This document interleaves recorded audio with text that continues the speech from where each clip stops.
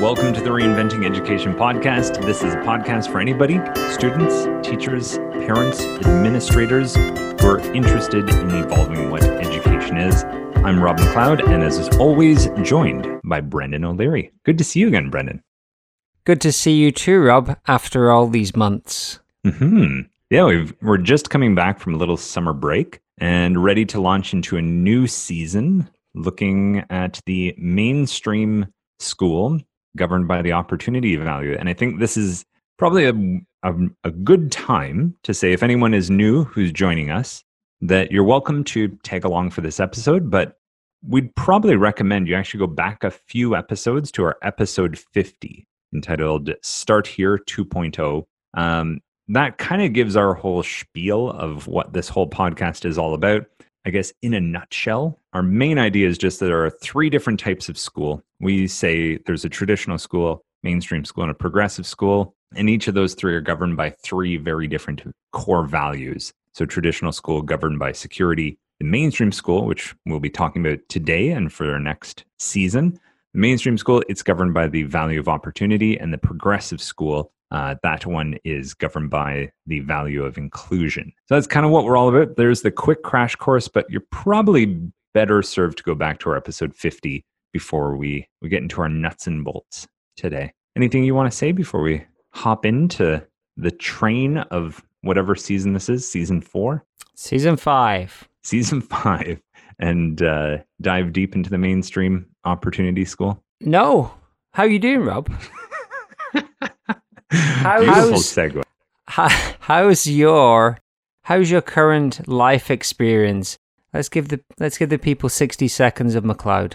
Sure. Well, it is very rich these days. Just started a new school year back at my school.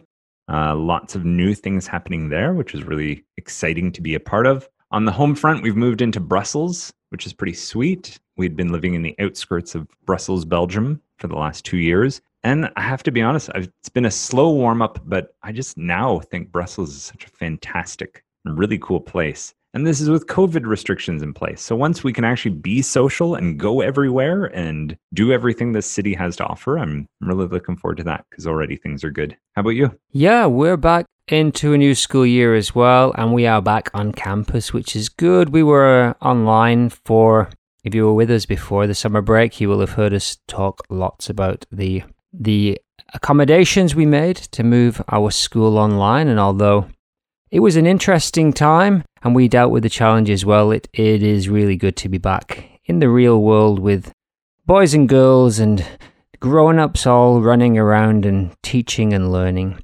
And we got a big focus this year in our school on conceptual maths, which is something that I have a really strong interest in, and I'm looking forward to moving into the world of conceptual maths a little bit more. What does that mean, you ask? Well, we'll tell you more later, maybe.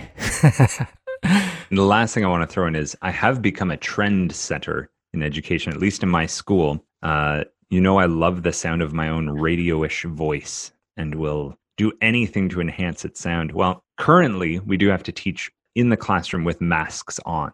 So I have to have a mask on. And I did realize that after just like 2 or 3 days of that, I was going home with like sore throats, not from illness, but rather just like you naturally like force your voice more when you have the mask over, like just unconsciously. There's something about you that feels you have to like project your voice louder, but you do it in the not diaphragmatic breathing way. You do it in that very throat guttural kind of like, and your voice gets higher and kind of annoying. So I purchased a little like tour guide headset microphone. It makes me look like a fast food employee working the drive-through, and it has a little pocket speaker that just clips onto my belt. And for the first few days, everybody was laughing at me and, oh, don't you look high-tech and futuristic and all that? And sure enough, matter of weeks, so far I've got 4 converts who quietly asked me, where did you get that? And now that they've tried it, they say, wow, this has saved my voice. And I'm also just less physically exhausted at the end of the day. So no promos for any specific model or anything like that. But if you are an educator and you're finding you are losing your voice speaking through a mask, a little microphone seems to help a lot. What's also nice is like I'm not much louder than like a whisper. I'm just using my very calm, quiet voice but thanks to the speaker, it can be amplified through the whole room. And it does seem to have a genuinely calming effect on the students because you're not doing that kind of half yell, half talking, making sure you can be heard type of thing. So that's just one of the other kind of interesting developments in my life. Innovative. Excellent. So, Rob, let's delve in to the big idea today. So we're looking at the idea of mainstream schools in this season, as we've said. And of course, mainstream schools are essentially part of what we might call a mainstream society, as opposed to a traditional school that represents a traditional society in some ways. So why don't you give us the lowdown a little bit on what we might expect in a mainstream society? Yeah, so before we even get into the nuts and bolts of that, when we are saying mainstream school, we're essentially talking about like 98% of the schools out there in 2020. At any state, provincial, national school around the world at this point, you're going to see the characteristics of the mainstream school we're talking about. So I just wanted to make that clear that basically when we're talking about a mainstream school, pretty much just think of the school down the road from you. So just before we started recording, you and I, we were trying to say, like, how do we not go into the weeds in this episode? Because there's too many things we could jump around. And you did a really good summary. And I'm just going to straight up try to copy it verbatim. Basically, if you think of the mainstream school, you could just think of like normal school. It's what you think school probably is, either from your experience or, just what you've seen. Then we can also kind of think of like weird, zany, out of the box, hippie, progressive schools where it's kind of like, well, kids do what they want to do there. Whereas at normal schools, there's a structure and like, you're kind of taught what you need to learn and you need to do your studying and you need to do what the school or curriculum is asking of you. And I think that distinction, even without having listened to any of our other talks, that distinction probably is pretty clear to most people.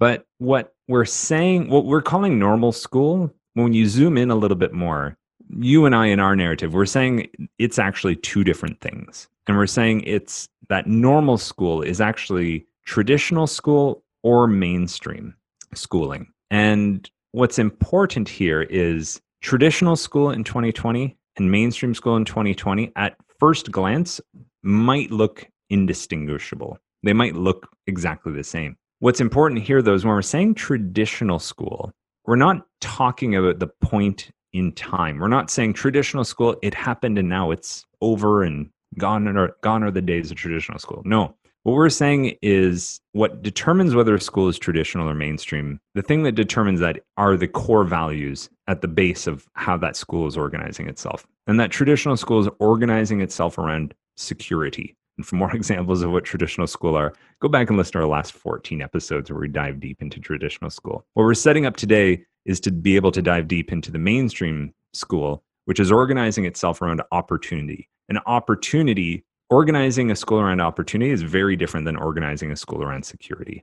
So this is really obvious when you compare like an external thing, like a traditional security organized medieval village with, say, a more kind of mainstream reflective, like opportunity organized modern city. The medieval village, the modern city, they look very different. The problem, though, when discussing education comes in, is that nationwide mandatory schooling emerged out of a conflict and collusion between these two values of security and opportunity. And we didn't kind of give the heads up before, but if you've listened to us, you know this. We're basing a lot of this thinking around the spiral dynamics model and the integral theory stages models. So this mainstream opportunity, this is kind of the orange value here.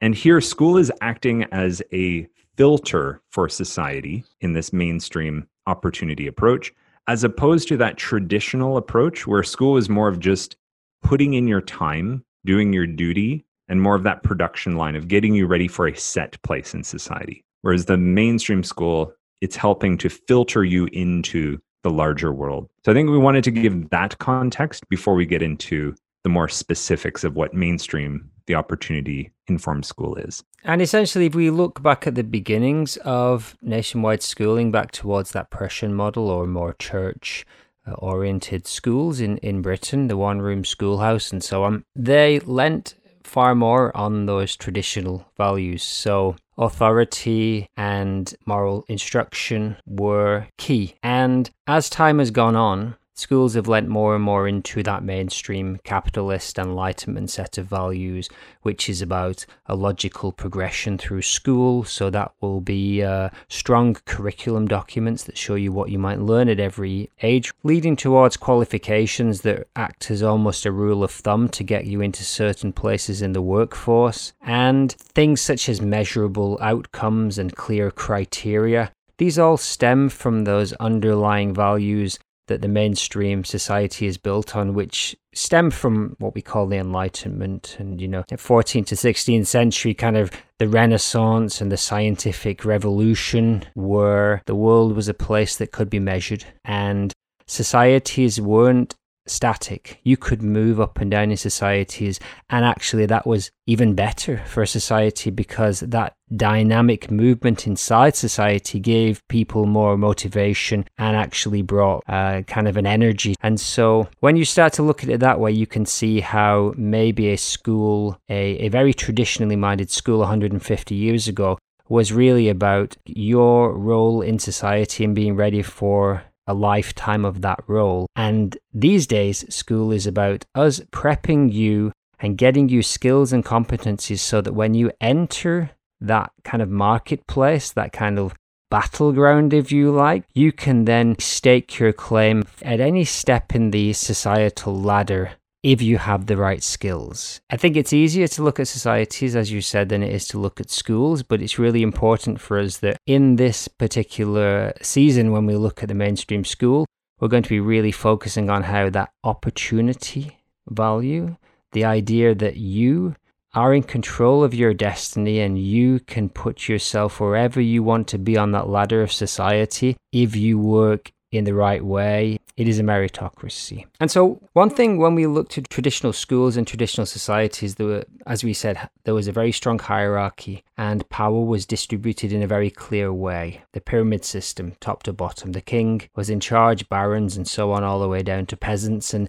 similar model inside a school, the head teacher held a very strong authority and it moved all the way down to the students who had very, very little authority. What would you say, Rob, was kind of the power dynamic and the leadership and authority structure in a more mainstream school or society? Yeah, well, I liked how you pointed at this sort of like fractal nature of how in the traditional approach, the society, mostly feudal with monarchy, king at top, et cetera, down to peasants, how that then is reflected in the school model and the way the school has organized itself. Because we're arguing that both have been informed by security. Well, it's the same in mainstream, but this time both are informed by this opportunity value. And we're going to see that ladder where you have the opportunity to move up or down or sideways as you desire, because it's now a meritocracy. It's no longer a lineage that gets you your spot in society. It's your merit. And you prove that through competition and results. So before, your value, your level of authority was handed to you. Now, your level of authority is earned through results. And one of the ways we see this in school is, of course, we still have head teachers and vice principals and these sorts of things. But what you start to notice is a lot more maybe like horizontal authority. So for example, just one example, in schools, you may have an expert for each subject area. The way this looks in the classroom is we move from that kind of traditional approach of the teacher is the unquestioned authority, or is just definitely the authority and you as a student are below them, to much more of like an equal footing where there is still certainly that power dynamic, but it's kind of like both the teacher and students are under pressure to perform, because an underperforming student and an underperforming teacher are now kind of in the same boat. And what we're seeing in terms of the actual model, we would say for the education, is a shift from the traditional approach of master and apprentice towards the mainstream opportunity approach of the coach and you could say an athlete model. And we're more thinking like kind of an elite athlete here, where everything they're doing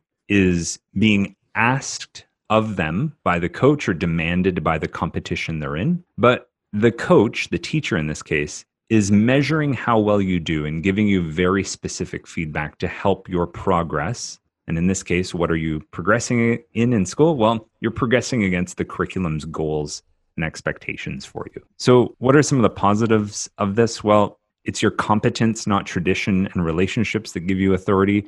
We get an emergence of the experts and like a richer school community where it's not just the expertise of the one person at the top. It's now distributed and spread throughout the ladder or the structure within a school. We also get the potential for new and better ideas, because what ultimately matters is this value of opportunity. So if something comes along that's better, we're willing to hop onto it. So there is a flexibility and a willingness to change.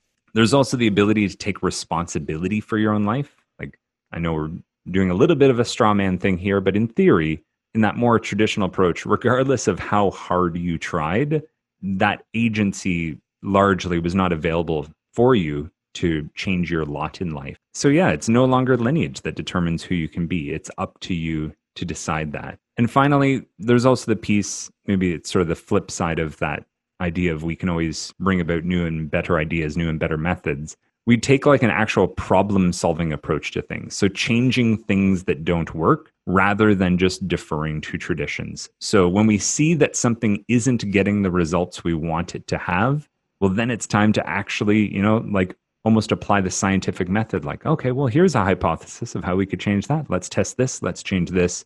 Everything is up for change. Whereas in the traditional approach, very little is up for change because there is one right way to do it. And it's the way we've been doing it or the way we are doing it. So why would we change? If there's a problem, it's not with us, it's with you. A lot of really good points there. And if you're struggling to differentiate in our definitions of traditional and mainstream school, I think look at the teacher's role. And as we said there, in a traditional medieval feudal village, you might have a guild where you have a master craftsperson and they would take on an apprentice. And very much the traditional school might look like that. The teacher will say, I'm doing this thing. It's the right thing. You do exactly what I'm doing or exactly what I say. And then you will be correct because there's a right way to do it. And I, as the master, know the right way. End of story. As we move into that more opportunity value and the teacher becomes a little bit more like a coach. Okay, we know you've got this competition that you're going to take part in, which is essentially your examinations. It's essentially your next step of school is the Olympic event that we're training for. And the coach might try any number of strategies with you. They might try to change how you approach learning. They might differentiate and have you doing something slightly different from the person next to you. And they may not even do what you're doing. The best soccer coaches in the world aren't necessarily the best players, and sometimes they are, but they're the person that can motivate you, that can give you strategies, that can give you practices that are going to get you to win in the game when you eventually take part. And that's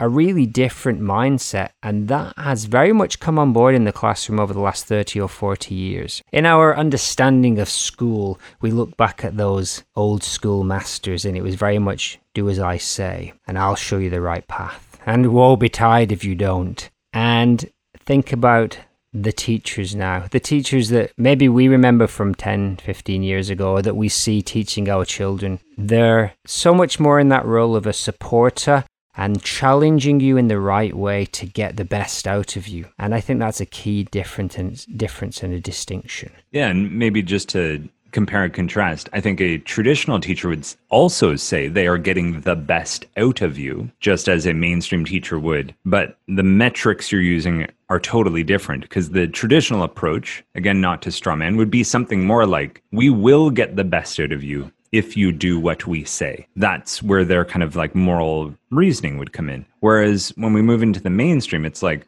oh, the getting the best out of you means the highest level of your achievement against the targets we have set for you.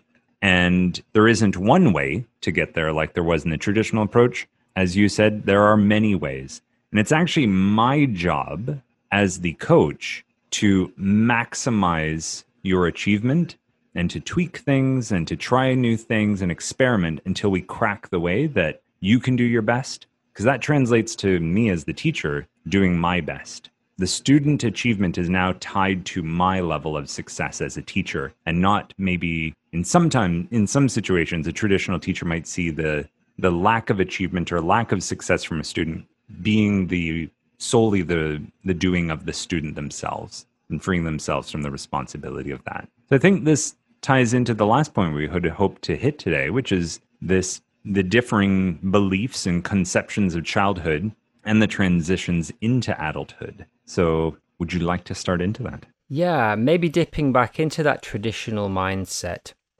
It was really interesting for us when we looked into the idea of a traditional kindergarten and we realized how much freedom, how much free choice and play the children have. We came up, I guess, with the theory that you're basically just too young to have any real responsibility. So it's kind of an age of pre-societal responsibility when we do have this freedom.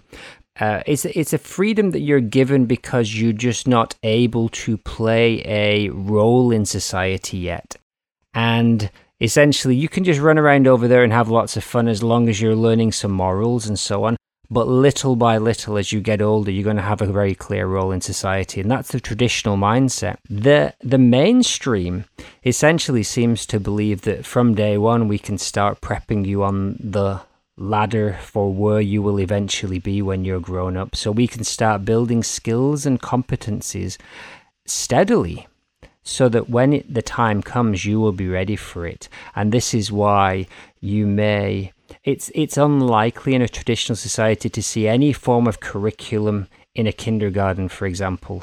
However, the mainstream schools, the mainstream systems have developmental kindergarten curriculums that the children are assessed on their developmental level from day one. And there's a very strong difference there. And this is underpinning the idea that in a mainstream system, school is really just prepping you for that day when you leave the system and you enter the workforce. It's not the only focus. Of course, it still cares about your moral development. It still cares about you as a person on some level. But essentially, most of its resources are gathered to send you in the right direction on this very logical set of steps. And, this is like turtles upon turtles. Again, we get into this fractal thing of everything is about kind of giving you the competitive advantage, that thing that will open up an extra opportunity for you. And it's phrased in the positive sense. It's not get something over someone else. It's just the positive sense of like, how can we up this for you? And I think there's this idea that, with this early kindergarten curriculum and getting you ready for numeracy, getting you ready for literacy a little bit later, just gives you that head start, which is a little bit of a competitive advantage over the kids who didn't have it. And we see this kind of fractal nature of it where it's like, well, on the individual level, I want to make sure you as an individual student have every advantage that is available to you. And then as a class, we want to make sure we're providing all of you the advantage over others. And as a school, we want to make sure we're positioned in the district. And as a province, us within the country compared to other provinces. And us as a country, well, then you get into the whole like national thing of comparing student achievement between schools worldwide. So this goes all the way up and all the way down. I just want to throw in my own little personal anecdote here to lead into a distinction. So my son right now is in the kind of like kindergarten preschool thing here in the Belgian system. And we have a caregiver at the daycare who is quite arguably very traditional, but we love her. And she's getting flack from some of the other kind of local authorities where it's like, oh no, you need to have like all the numbers up and spend a bit of time every day going over the numbers and have all the letters and phonics stuff up. And you really need to, not a lot, but, maybe 10, 15, 20, 30 minutes, just a little bit of practice with the letters and stuff. And it's like, dude, my kid can't even speak yet. He's just figuring out how to walk.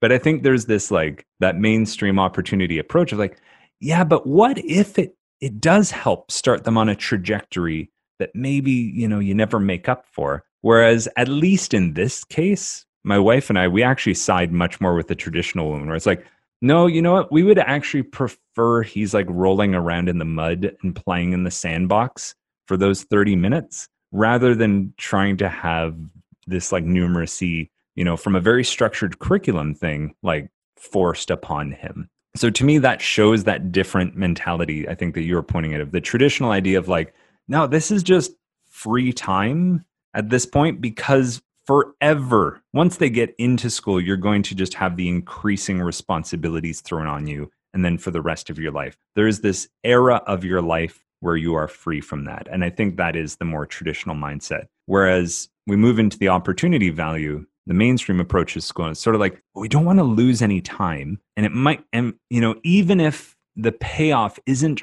really strong, even if this isn't so effective or even so efficient, if it gives you that like 1% advantage now, over the course of time, that might lead to a bigger advantage down the road. So you wouldn't want to miss out on that opportunity. The one positive side of that, though, that I do want to bring in here is the mainstream school approach. One of its advantages over the traditional approach in terms of this conception of childhood is actually bringing science to the table and having science-based developmental models and stage conceptions when we're considering children. So it's not just heuristics. It's not, one grandparent's set of beliefs or this town's beliefs on things. We actually do have some objective facts. So that is one of the positive things that the mainstream schools have brought in, is having actually objectively proven models of what is best for children and what is not. And of course, that's really one of the reasons why we've lent further and further into these mainstream values, because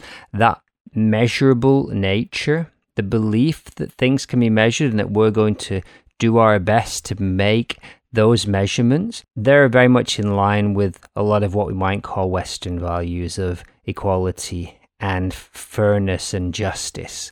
And those all came out of those Enlightenment times as a reaction to, I guess, medieval society, where those things were not at the forefront. So I guess in wrapping up, what I would say is, walking away from this, if you're still a little unsure, if you want to find out more about the difference between traditional and mainstream school, maybe look at the schools that you have a connection to, if you're a student, if you're a parent or a teacher, and have a look to what extent are the actions in our school being driven by tradition and authority and this need for security, because those are the underpinning values of a traditional society and a traditional school. And then to what extent are our actions and our cultures being driven by the searching for opportunity, problem solving, making measurable progress? And it's really interesting, every single school will have a slightly different mix of these. As we've said many times, the map is not the territory, and you'll never find a school anywhere that is 100%, nor a person that is 100% any of these. So the real question to ask is, to what extent are these things driving the schools we work in and go to? And how much is that in line with where we want to be, the way we think is best for us to live our lives? That's what we're going to be digging into over the next 6 to 8 weeks. Again, please look back at episode 50 for an overview of how we differentiate between the three, actually, whisper, 4 school systems. But Rob, what would you like to say to wrap up this episode? Yeah, just to maybe try and summarize everything about the authority discussions we've had, and to maybe provide someone with like a litmus test for, if I'm looking at a school, what's kind of one surefire way to tell if it's leaning more towards tradition or if it's leaning more towards mainstream? And in terms of authority, what I would say is you could ask, what is holding more authority? An individual teacher's personal opinions, convictions, and maybe sense of like emotional certainty about the best way we should be doing things? And if so, I'd say that leans more towards the traditional approach. Or has that individual teacher's authority been removed from them as sort of king of the classroom or queen of the classroom, leader of the classroom? Has it been spread out into the larger school where student achievement becomes the actual authority and curriculums become the authority, and school-wide approaches where we are kind of more or less all on board across the school, at best even across subjects? The actual thing that dictates what's going on in the classroom is results. And I'd say there are a million other things we could say, but I think to me, that's the biggest differentiation or the biggest difference between how authority is seen in the school. When that door closes, at the end of the day, is it a teacher who gets to call the majority of the shots on how things go on? Or is it the more mainstream opportunity approach of your results as a teacher matter, our results as the school matter? What you are doing is an informed consensus between all of us, mainstream, versus you are the authority as a teacher. Do what is common sense, do what is best. And yes, try not to be fooled or swayed by the external signs. Oh, have a uniform, that must be traditional. No, uniforms exist in all different types of schools. Oh, the teacher's strict, that must be traditional. No, there are strict teachers in progressive schools and mainstream schools. Oh, they're doing tests, that must mean they're mainstream. No, there are different types of assessments and tests. So look beyond the initial signs and into the actual driving motivations underneath. And the test for that, as we've said, is just keep asking why. After about the third or fourth why, it trickles back to either, oh, we're doing this for reasons of security, we're doing this for reasons of opportunity, or we're not going there in this season necessarily, but looking ahead to the progressive value. Are we doing this in service of inclusion? So we're going to be over the next 6 to 8, 10, who knows, Rob, episodes digging into the nuts and bolts of mainstream schools. So next week, hopefully, we'll be looking at how the mainstream school interprets the 3 main aims of school, which are building citizenship, workplace preparation, and the development of the self. So looking forward to it. Thanks, Brendan. Thanks, Rob.